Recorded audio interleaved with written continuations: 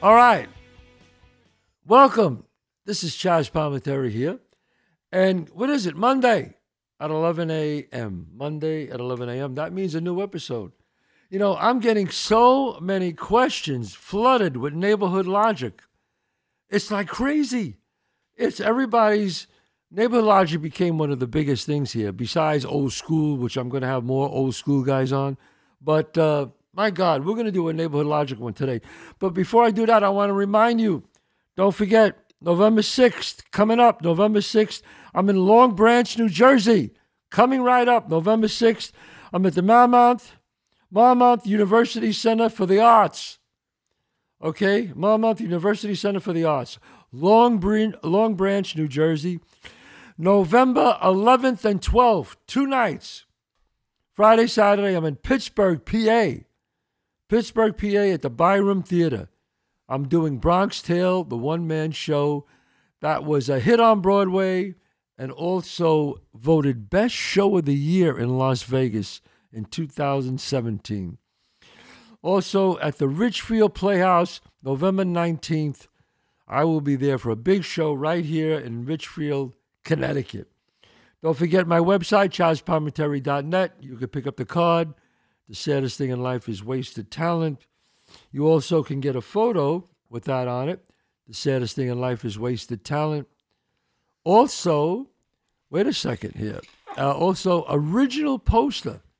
One of the original posters from 1989 signed by me. It's a great vintage gift. And I really want to tell everybody, like, if you really want to shout out and if you want for me to do a video for you guys, there is a fee to it. You got to go on my website. I'll be more than happy to do it. Sign up, put it down. So you got somebody, it was a happy birthday, anniversary, or you just want me to encourage your child and tell him not to waste his talent. You know me. I'm a firm believer in that, not wasting your talent. Just go to my website, chazzpalminteri.net. Okay, so let's go to Neighborhood Logic. Let's go to the questions. Who do we have the first question from? Oh, now what happened here? I just lost it. Hold it. Where is it? Oh, here it is. Leah Francombe. Leah Francombe. Where's she from? Brooklyn. Leah. Okay. I heard you quote on your podcast, hard times create strong men create good times create weak men, and weak men create hard times. I was wondering if you considered this when raising your son. Dante, what's your personal relationship to this quote when raising your own kids? And she says she can't wait to see my show in New York, which would have been done already. But I have to say that, Leah, yes, I did raise my son. Look, just from the fact of where he grew up here in a very affluent community, in a home, he's a little spoiled. And I'd be remiss if I didn't tell you that. Is he very spoiled? No. Is he a little spoiled? Yeah, probably. But I taught him that he can't get everything he wants. If he wants to get something, he has to work for it. I said, you want to get a car? Great. I'll get you a car. You have to have great grades. You have to have great grades. And you're not going to get a new car. I want you to have a safe car, maybe 2 years old, 3 years old, a nice car. But you're not going to just get it for no reason. You have to do great grades. Be good to your mom, and my wife is, my wife Gianna raised them the same way. Actually, my wife was probably a little, I don't know, we're both pretty tough. We don't just, I'm a little tougher. I just realized it, yeah. I'm tougher because my wife likes to give them a lot, and I like to say, let's hold back a little bit. I'm a believer if you give a child everything, he ends up with nothing. That's the truth. You give a child everything, he ends up with nothing. It's hard, too, because, you know what? I grew up not a lot of money, below middle class. Were we poor? I guess so, maybe. I grew up in the Bronx, 187th and Belmont. But everybody was poor there. So for me, I was like, all right, I'm good. I'm cool. I'm good. I didn't know any better because everybody had the same that I have. So for me, it was a great Italian neighborhood. I had a great childhood. Did I see some things? Of course. I wrote about it, Bronx Tale. Obviously, my name is Calandro. It's about my life. But I didn't want my son, and maybe I'm wrong, I don't know. I didn't want my son to really angst like I did. But you know what? We tried. We really tried not to spoil them. But I have to admit, they are a little spoiled. Absolutely. And anybody who says they didn't do that, just from the sake of growing up where they grow up and having the money that you have and having the access to certain people and certain things, they grow up a little spoiled. But I didn't want to overdo it where he just, if he got a nice car, he racks it up and I buy him another one. No, there's some people I know who do that. No. I told him right out, you get a speeding ticket, car goes back. You get into an accident, car goes back. One time you drink and you get caught, car goes back. And I wasn't kidding. He knew that. And you know what? He was very responsible. And he never did those things. No speeding tickets, no DUIs. And he got really great grades. And got great grades. He went to Berkeley College and works hard. Still, he left after he graduated Berkeley, moved out to L.A., living in Beverly Hills now. He's got a small apartment there in Beverly Hills. It's not no big thing, but he pays for things, and I'm happy about that. Look, if your child needs something, a little something, yeah, you send it to him. I don't think there's nothing wrong with that. Why not? But, Leah, getting back to your question, hard times create strong men. I had hard times, and I think I'm pretty strong from that. Strong men create good times. I think I created great times for my kids and my wife. Good times create weak men. Sometimes too good times you create weak men. That's the point where you have to draw the line. And weak men create hard times. Has that happened before? Yeah, I've seen that. I've seen weak men create hard times where they just blew their career. Just totally. I'm sure you've seen that, John. Athletes, and I'm going to have some great athletes on this show. I talked to a whole bunch of them. Darryl Strawberry, Doc Gooden. I'm going to have some real great baseball players on this show soon. They're going to come on and we're going to talk about, some things that they did in life that weren't right. Who knows? They both could be in the Hall of Fame now. I mean, I'm talking about these are great guys who learn from their mistakes. So I think about these things when I raised my own son. My own son was not to give him too much, to hold back a little, and just don't overdo it. How do you feel about that, John? I agree with you 100% on that. I was reading not too long ago that there's a lot of billionaires out there that aren't leaving their kids anything or much at all. Like Bill Gates, he's leaving his kids, I think, 10 mil each, and he's worth billions and billions of dollars. I mean, I got to be honest with you about that. I don't know about that. I'm going to leave my kid 10 million and I'm worth all the billion. I do know one thing, which I agree with Bill Gates. Any child who knows that he has a trust fund ends up fucked up. It's the truth. I've seen it. I've known many rich men and women who left their child. The child knew they had a trust fund. When they turned 18, they were going to get, $50 million. You think you want to do anything with your life?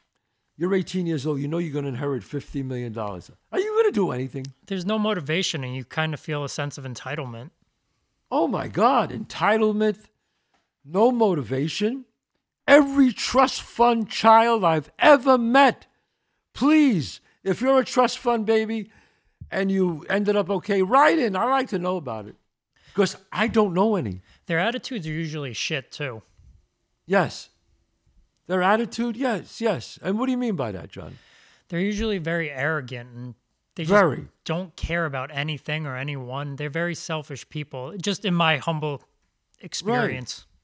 Right. I just think the child just can't have motivation. The greatest thing my mother, father gave me, folks, was poverty. Poverty. Because I just wanted to strive. I told my son, hey, he graduated. I told my daughter, they got to make their own way. Will I help them a little bit? Absolutely. They need a little help there, a little help there. I will help. But I think if I was worth 150 billion, I would I would tell them they're going to inherit X amount of dollars when they're 21, 25, and then more when they're 35, more when they're 45. And if they could keep a foundation open, I teach my children to give to charities. My children I teach them to care about other people. I had a restaurateur owner who said to me once, he said, you got great kids, Chazz. I said, why is that? He goes, I went to a restaurant where we eat up here a lot. He goes, yeah, your daughter and your son came in to eat. My son's 26, my daughter is 20. Both very successful. He said, and there was a homeless guy outside. And I saw them talking to them. And they came in and they said, we want to buy dinner for the gentleman outside. And he said, okay. And he bought them dinner. And there was an outside table there. And my son asked if he could sit at the outside table. And the guy said, okay. And they bought him a wonderful dinner. And the man ate outside. And my kids did that on their own, not because of me. But they saw their father do that. And they saw their mother do that. So they learn. That's how kids learn. So that's what I did, Leah, to teach my kids. I set an example that you can't over-spoil them and, I respect people who put stipulations in their trust funds or wills where if so-and-so graduates with honor, then they get this much. Or if they end up going to jail, they're not getting anything. They're not getting anything, appreciate right. that because you have to work for it. Yeah, when my daughter graduated high school and graduated college, I bought her a car. I bought her a brand new car. Yes, did I do it? Yeah. And she probably deserved it. She deserved it. Worked her ass off. Finished with honors. So my son. And what happens if she dropped out or flung? Not happening. I say, well, you know what? You want a car? You better go back to college. It's not happening. Period. And you have to be strong on that. Remember, if you give a child everything, they end up with nothing. Remember that. Okay. Who's this from? Mrs. Y. Oh, Iram Yusuf. Mrs. Iram Yusuf. I went to Sicily with my boyfriend and was so gutted when I found out Chazz was visiting my hometown. I wonder if Chazz was planning to meet and greet in London anytime soon, or even if there are any plans to do a Bronx Tale, the one-man show in London, England, would be so amazing. Yes, we are talking with people about doing Bronx Tale on the West End. Watch my website, go on my Instagram. We're talking about it. I am hoping. I keep my fingers crossed. I cannot say that it's happening, but it's close. That's what I could say. It is close. For the first time, we're actually looking at theaters, and it's really close. Now, who's this? Yusuf Barami, Bahammi. Oh, my dyslexic is so bad. Hi, Chazz. Looking forward to The Wise and the Wise Guys. Stay tuned. That's right. Me and Michael Francis. God, I got to talk about this more. Me and Michael Francis are doing our own podcast soon. It's coming out. It's going to be great. Him and I, it's called The Wise and the Wise Guy.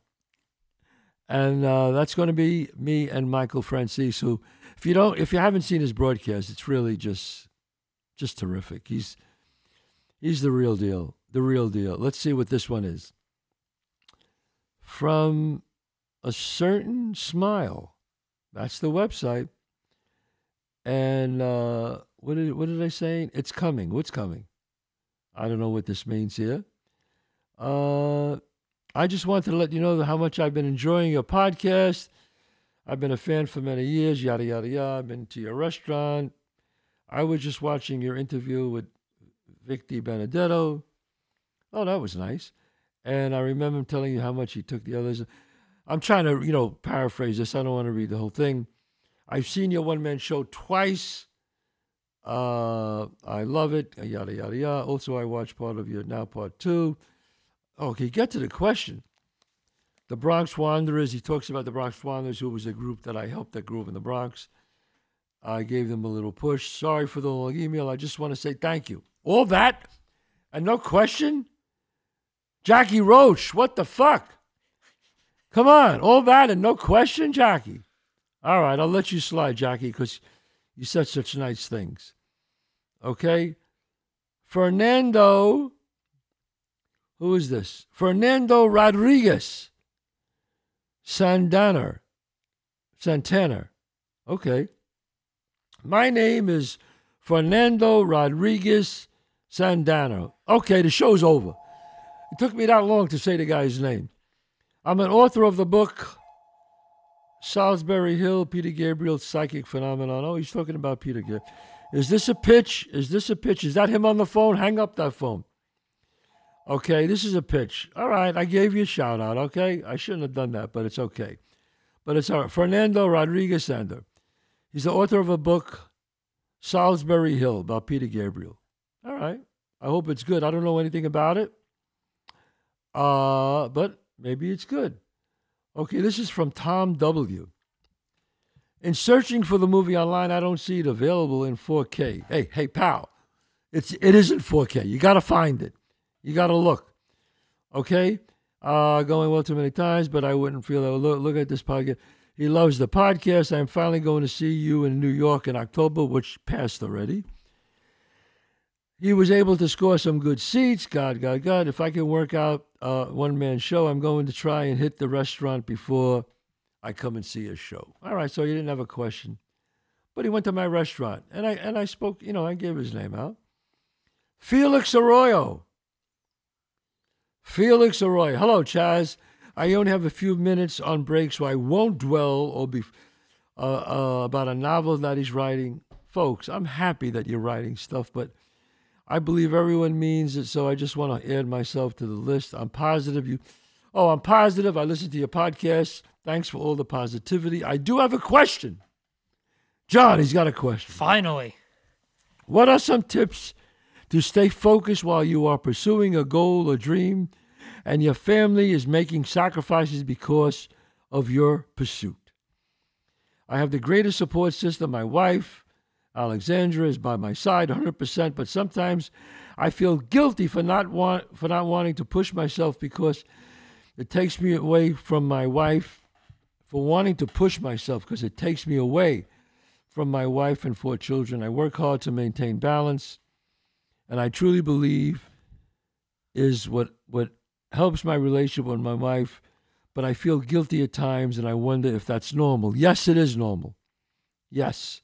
You know what they say? Show me a great golfer, I'll show you not a great husband. I don't know why they say that, but if you're spending too much time on the links, you're not spending enough time with your kids. I would say, Felix, would you rather regret it when you're older? Now look, you have to balance it a little bit.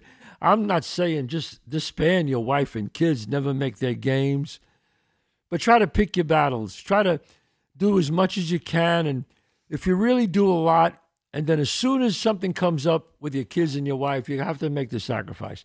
But you got to weigh it, how important it is. You got to look at both of them, okay?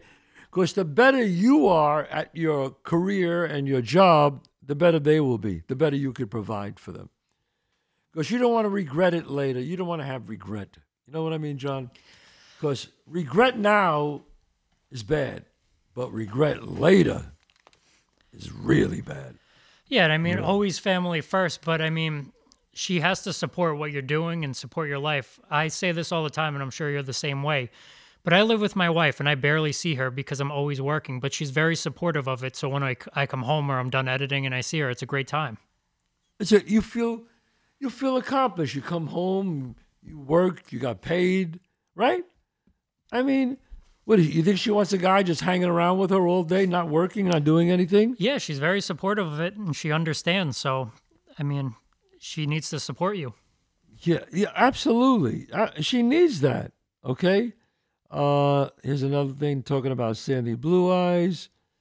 Hey, people just love Sandy Blue Eyes. I got to have him back on the show.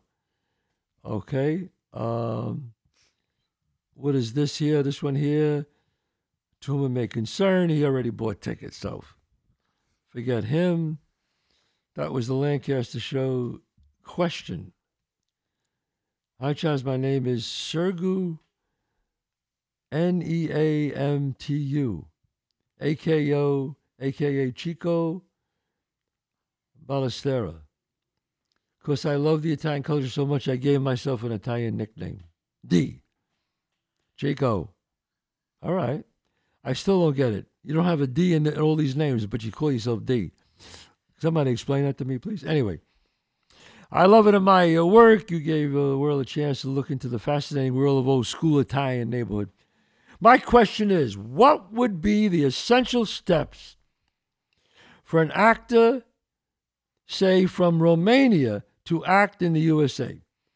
Do you have to be an American citizen? What would you be, for example, the 3 most important things you have to do if you live in Romania and you would like to be an actor in America?